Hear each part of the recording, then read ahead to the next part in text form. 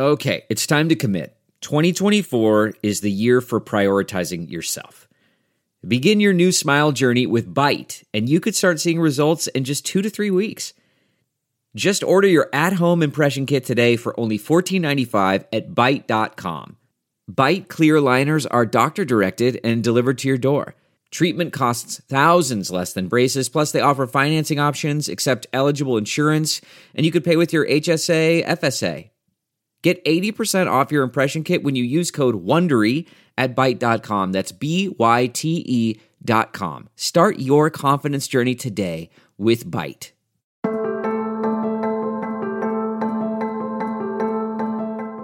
Hi, everybody. Cheryl Atkinson here. Welcome to another edition of Full Measure After Hours. Today, government censorship, questionable partnerships with universities and social media, and what one congressional committee is finding out about all of it.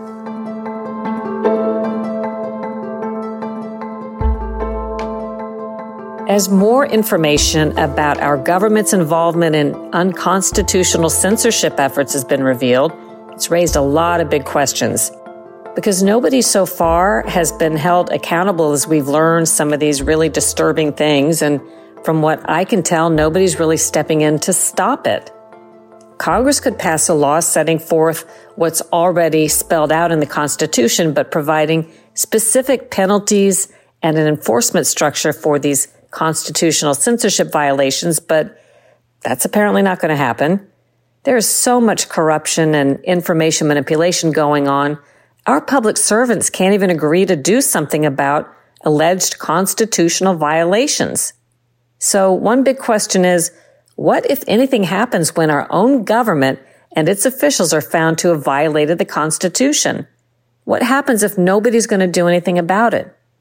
Right now, the status quo apparently means the Biden administration remains free to continue operating what many see as a censorship machine in partnership with academic institutions like Stanford University and groups funded by billionaire activists, free to use the power of the government and censorship against political opponents, as they've already done and proven to do against Donald Trump, Robert F. Kennedy Jr.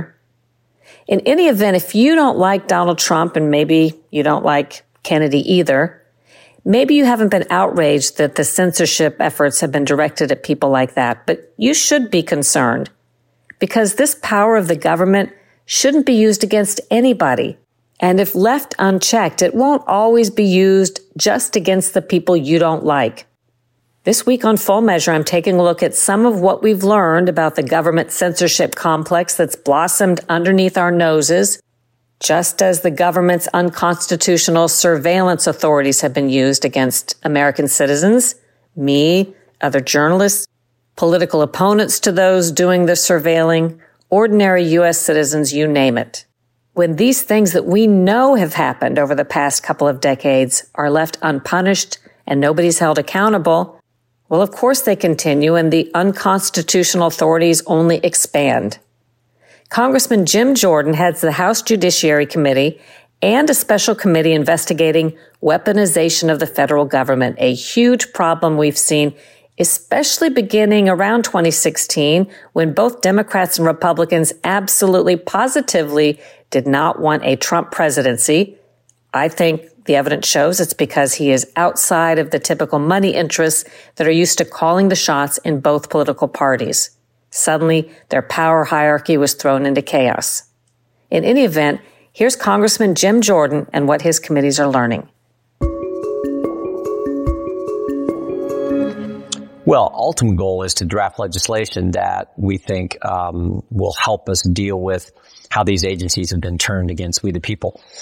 We've done that with we got legislation we've introduced with Senator Paul that would give citizens who've been where the government has censored them or come after them the ability to ramifications for the person in the government who did it, and the ability to bring an action against those individuals who censored the American people. So it's a lot about censorship. But it's other things too. We got the FBI who, the same FBI who, spied on the presidential campaign, the same FBI who said pro-life Catholics are extremists. We have the Richmond memorandum and the Richmond field office memorandum that talks about that. That same FBI was involved in the censorship effort. We know that from our investigative work. So, but it's these various agencies, that we're looking to censor Americans' First Amendment rights, and then other things that have happened in these agencies that, where they're coming after the people that they're supposed to serve. As part of the report that you put out, I guess an interim report, the Committee and Select Subcommittee released previously secret archived data that you obtained pursuant to a subpoena issued to Stanford University. Yep. And you said Stanford produced this only after the threat of contempt. What was in the secret information? Well, first they told us there's nothing there. Then they told us, it's just a handful of students who put this project together. And we kept pushing, and finally, it was the threat of contempt if they don't comply with the subpoena. We got the information like this was an elaborate project where big government, these various agencies in the federal government, working with big tech and, of course, big academia, were all involved in this effort to censor American speech. Certain posts, certain tweets that were put up, they were looking to take those down, limit their visibility, limit their reach. And they had this software system, this Jira system they used, where you could, almost like a clearinghouse, like a switchboard, where you could see, and they could see what was going in. They could then find, are there any other similar tweets or posts? And it was this elaborate system to censor American speech. So, but initially they said, no, nothing to see here. And we dig into it, we find there's all kinds of things to see here, and we put this report out. And all kinds of, and the censorship, as you would expect, was disproportionately going after conservative speech. And all kinds of high-profile conservatives, I mean, you may have been censored too. We got a long list of conservatives and people in journalism and everything else who were censored. But it was political figures, it was journalists, it was people with big reach online. So that was the effort. But they initially said there was nothing there. So you might be referring to the Election Integrity Partnership, yep. EIP. If I gather correctly, and you can fix this if I'm wrong, they're basically a middleman that was created by and used by the government in this massive effort to kind of surveil and censor. Yeah. The Election Integrity Project, the EIP, you had these agencies, and particularly CISA, which is supposed to be set up when it was initially created, had kind of a good mission, as I guess so often these agencies and these sub-agencies have, to protect the hardware and when we're our voting systems and everything else, where the people trying to hack the actual system. But it morphed into, we're going to censor disinformation, misinformation, as defined by the government, which is always scary. But yeah, these various agencies, were involved in this effort, and it was called the Election Integrity Project. And what was interesting is, as soon as the 2020 election is finished, the EIP, the Election Integrity Project, morphs into the Virality Project, which is then designed to censor any speech relative to COVID and the virus that the government deemed wasn't appropriate. Why were you able to find out Stanford University? What was the connection? I don't even know how we initially got there. I'm just wondering why the agencies would turn to Stanford University among other. Well, there's this growing, I hesitate to use the word, academic discipline, but there's this growing disinformation sort of industry out there. You have, professors on campuses talking about they're studying disinformation, which I just find like kind of makes you a little nervous.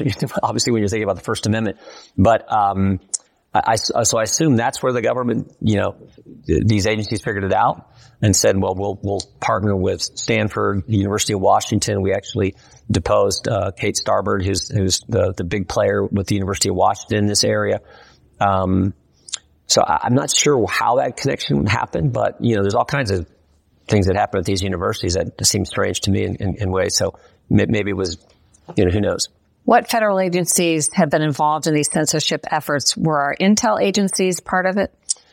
The best list is probably from the decision in the Fifth Circuit in this Missouri v. Biden case, where it talked about NIAID, the Health and Human Services, the FBI, the DOJ, Department of Homeland Security. Remember, they're the agency that tried to set up the Disinformation Governance Board a year ago, and we made a big issue of that. And thank goodness that's no longer there. So there were a number of these, but I think there's like 7 or 8 different agencies listed in that decision. which was a great decision. That case has gone to the Supreme Court. Both the Western District of Louisiana, the judge's decision there, and then at the appellate court level, the decision there were very strong in saying our government was involved with working with big tech in censoring American speech. I think that the lower court said this was maybe the biggest attack on First Amendment liberties that the court had ever seen. So, but they list all those agencies, and it's I don't know if I got a comprehensive list there, I'm going from memory, but there's a number of federal agencies involved in this effort.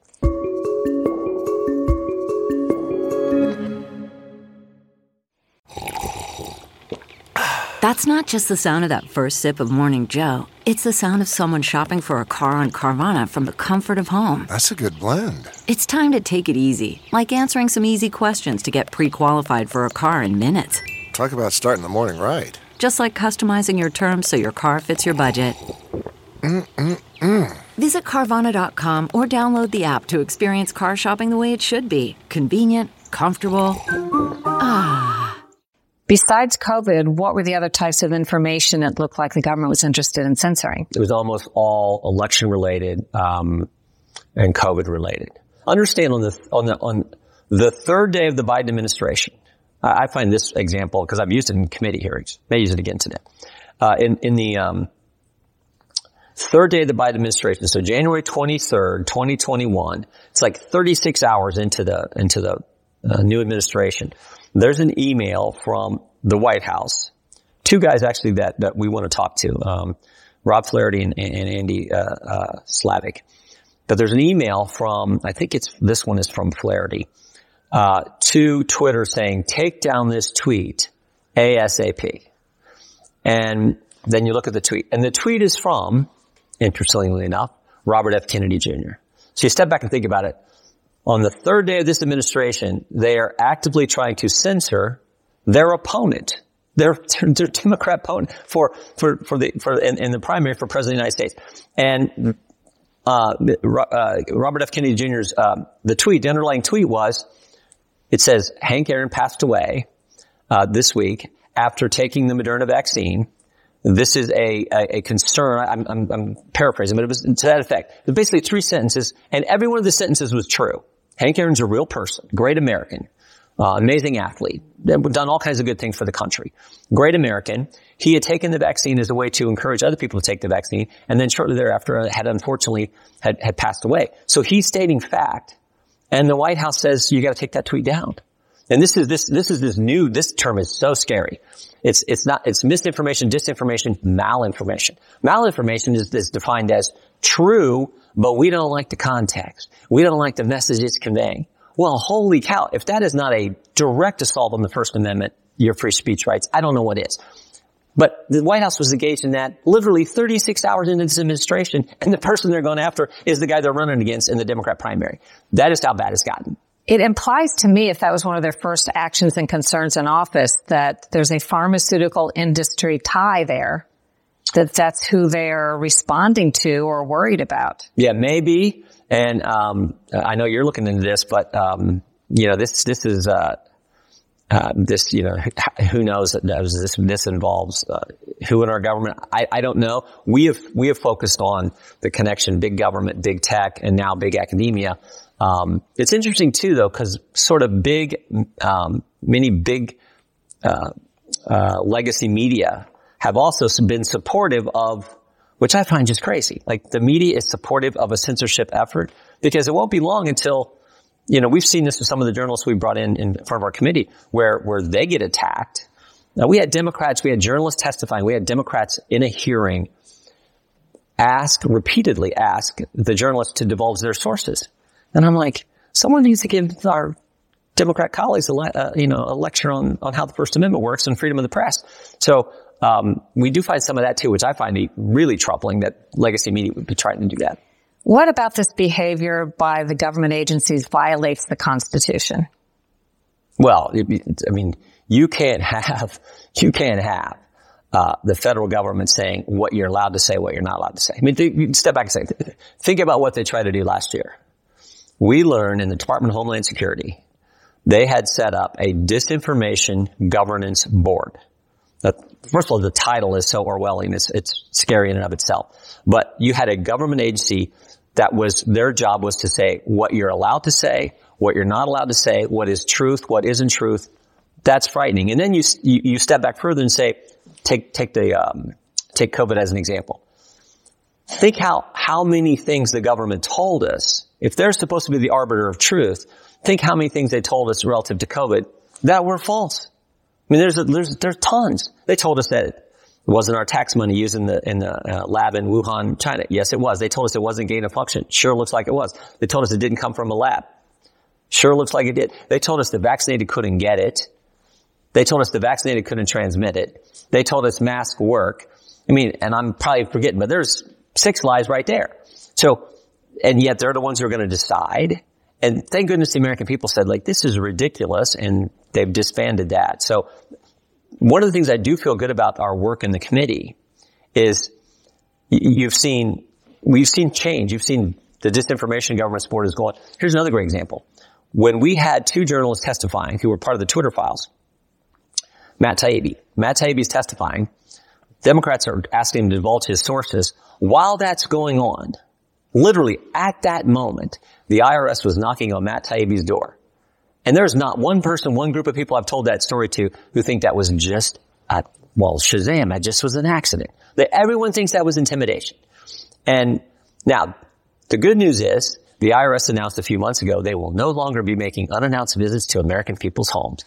And the commissioner said, well, we're doing this because we're concerned about the security of our agents. Baloney. They're doing it because we caught him, right? And but for our work, I don't know that policy change happened. So those are some of the positive things that are happening.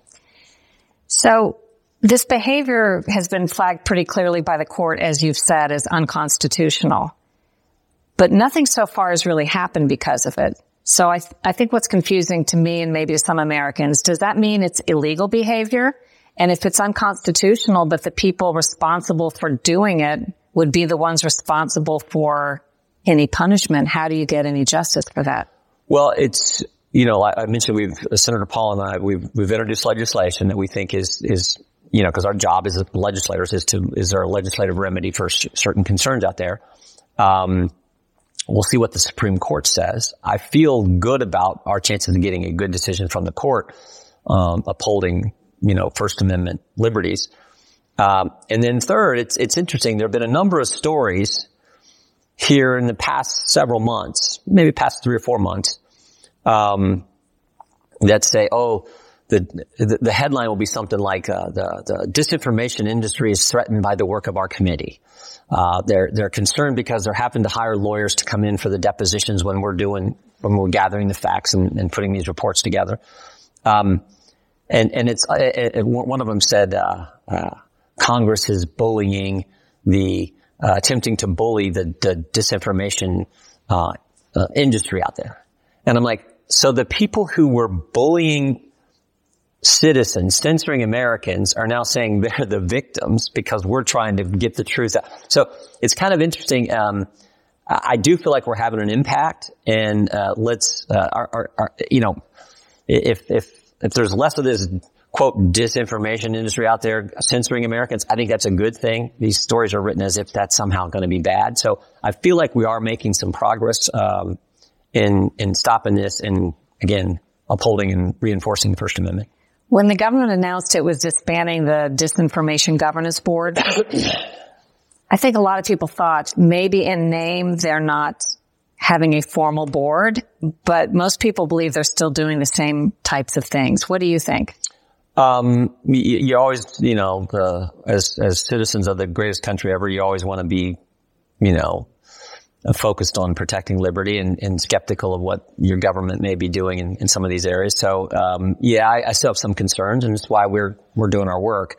But I do think that was a victory that there's the idea that there was going to be a formal board I think it's crazy, but, and that they attempted to do it.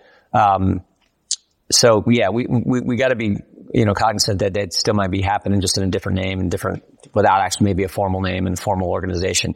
So we'll keep doing our oversight. That's our constitutional duty to do so. So that leads to my next question. As we get deep into the 2024 campaign, is there anything your committee or Congress can do to sort of monitor along the way and make sure that while you're looking at this issue, it's not happening with this coming election? Yeah, great question. I do think just the fact that we have been and continue to examine this area is helpful in and of itself. And because we're doing that, I think we're going to be more attuned to what may crop up where they're trying to do things similar to what they did in 2020.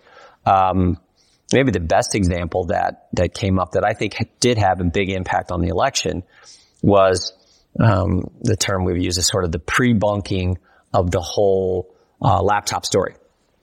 Because the FBI had the laptop for a year, and there were and this came out in the litigation, Missouri v. Biden case. In the run-up to the election, this was a sworn declaration from Yoel Roth where he talks about that each month, the government, particularly the FBI, was in these regular meetings was telling the tech industry, we expect a hack and leak operation to happen in October before the election and likely involve Hunter Biden. And you step back and you go, well, these guys, what are they, like prophets? I mean, how did they know? Well, they knew because they had the laptop. And they knew the laptop was real. And so they're sort of setting this all up. And then Shazam, here comes a story, October 14th, New York Post. And it's boom, boom, boom. It's in October. It's about Hunter Biden. And they even asked the question. We found this out in our state. They even asked the question, is this laptop real? And the first answer from the FBI was yes. And then they said, well, no comment. And then they were asked again by another tech company and they said no comment. They got their story straight and said that we're going to talk about it, even though they knew it was real. And because of all that, that story was censored. That story was not allowed to get to the American people in the way it should have. And because they didn't speak up, the government didn't speak up about something they knew, we got the now famous letter from the 51 former intel officials saying it's a Russian information operation. When it wasn't. It was all true. So I do think that had an impact on the election because it was all designed. We found this out in our investigation too. It was all designed so Joe Biden could use it in the final debate. Mike Morrell told us that when we had him in this room at that table during a deposition. My last question about this is, we've been hearing about some really shocking constitutional violations by our government and intel agencies in terms of surveillance, monitoring, and censorship for more than 2 decades. And it seems as though we're now arguing fine points rather than we've lost the outrage over the fact that any bit of it happens at all. Yeah. Maybe not you or your committee, but in general, the American public seems to almost expect that this is something the government does. Maybe they don't like it, but this is how it works. Yeah, that's scary. It's why we have been this Congress, and we're at the point now where it's a critical moment because there's a certain section of the FISA law which has to be reauthorized. Reauthorization is the end of this calendar year. And we have on the committee have focused on laying the groundwork so that we get the right kind of reforms to that we think better protect Americans' liberties. When they query this database of it, when the FBI queries this database of information. It's one thing to spy on foreigners. We want our government to do that because this is part of protecting our country, protecting the American people. It's a much different thing when you're querying a database where you've gathered information and you're querying Cheryl Atkinson's email address or Cheryl Atkinson's phone number, and you know it's an American citizen, you know it's a human being's number and phone and or email address. That's a different animal, and so we think there should be safeguards in place, and we are working on that issue as we speak. Well, let me tell you what both Democrats and Republicans have told me over the years, and you can correct me if my interpretation's wrong. But for years, people on both sides have told me that they intend to do some good reforms or demand some reforms before they reauthorize the ability of our intelligence agencies to do certain things. And then they say before the vote, they get called in by their party leaders and told you're voting for it without the reforms. And they do. And this keeps happening. So, we always hear, oh, maybe this time. Yeah. And then the FBI gets a brand new building. Almost it looks like a reward for all the bad behavior. Not that all the agents are bad or all the officials are bad, but it looks like this was a chance to have some accountability for some things. And yet it looks like nothing was done. No, I agree. That's the pattern. That's been the pattern. I do think now we have a real chance because I think it's a little different now. We had an FBI that spied on a presidential campaign. Never happened in American history. We have an FBI that had to rescind the memorandum. The domain perspective is the term they use from the Richmond field office. They initially told us it was limited to Richmond, but we now know it wasn't. There were a couple other field offices involved in this labeling pro-life Catholics as extremists. We know that the FBI was involved in the censorship effort. We know what I just described, what happened. So the context and the framework, I think, are now so different. Like, wow, we know all this and we know it as fact. If we don't get the reforms in, then we've really, I think, let down the American people. Sunday, January 7th, you can watch my full measure cover story exploring this topic in some depth. To find a TV station and time near you, go to SharylAttkisson.com and click the Full Measure tab. There will be a list of stations and times, or just go to fullmeasure.news on Sunday around 9:32 a.m. Eastern Standard Time. You can watch live or replays at fullmeasure.news anytime. As far as a response to the things said in this story and by Congressman Jim Jordan, we reached out to Stanford University. They did not respond to our questions or have any comment. We also reached out to the White House. They referred us to the National Security Council. They referred us to an agency implicated or involved in all of this, the Cybersecurity and Infrastructure Security Agency. This is an agency stood up, according to descriptions I was given, stood up to watch out for alleged foreign interference in our elections and to protect our infrastructure, but it's kind of morphed, according to its critics, into something that uses taxpayer money to, under the auspices of supposed foreign threats, censor domestic messages or political enemies of whoever's doing the censoring. Now, they say that's not so. A statement from them says CISA, I don't know if they call themselves CISA or CISA, but this Cybersecurity and Infrastructure Security Agency says that it does not and has never censored any speech. Every day, I'm quoting here, the men and women of CISA execute the agency's mission of reducing risk to the critical infrastructure Americans rely on in a way that protects Americans' freedom of speech, civil rights, civil liberties, and privacy.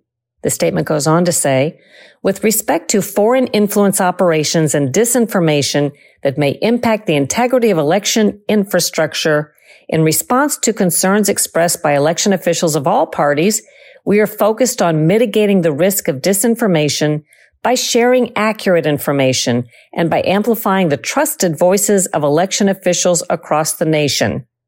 Pausing here from the statement. I'm sorry. I know this is supposed to sound like a good function, but to have a government agency tell us that it's stepping in to amplify trusted voices of election officials and decide what is disinformation when we know the government's been wrong about that in many instances, it just sounds a lot like North Korean propaganda. But continuing from their statement, they say, we remain committed to building resilience to foreign influence operations and disinformation so the American people don't face the brunt of these threats on their own. The Election Integrity Partnership is a private partnership formed in 2020 that included the Stanford Internet Observatory, the University of Washington, Graphica, and the Atlantic Council's Digital Forensic Research Lab. CISA did not found, fund, or have any role in the management of the Election Integrity Partnership. A couple of other things worth pointing out, I think. This statement mentioned a partner in this collaboration, the controversial collaboration we have been discussing today, the Election Integrity Partnership. With so many of these information control or information manipulation efforts, I find many of the same familiar names behind the funding besides the government. So the Atlantic Council was mentioned as a partner. That group is funded by the State Department, the Defense Department, other federal agencies, foreign governments, particularly governments in the Mideast, but also other governments, Also, Mideast and U.S. oil interests fund the Atlantic Council.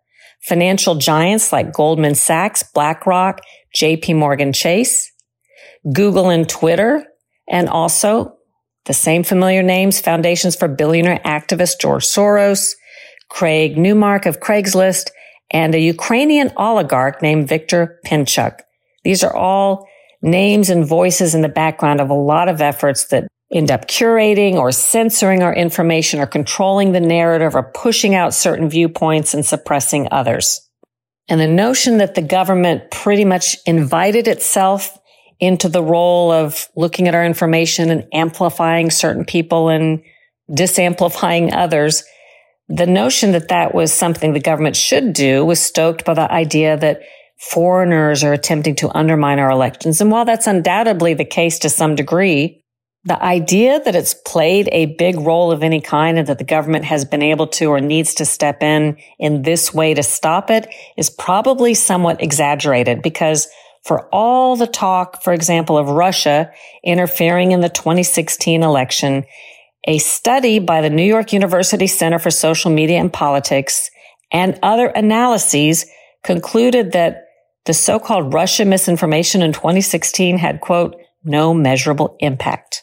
You can look up one citation or source of that by searching online for a Washington Post article dated January 9th, 2023 by Tim Starks. The title was, Russian Trolls on Twitter Had Little Influence on 2016 Voters. I hope you enjoyed today's podcast, and that if you did, you will share it with your friends and leave a great review. And check out my other podcast, the Cheryl Atkinson Podcast. More on this very topic with Adupam Chander, a law professor at Georgetown. He's taught internet law for a long time there and has some interesting reflections. Do your own research, make up your own mind, think for yourself.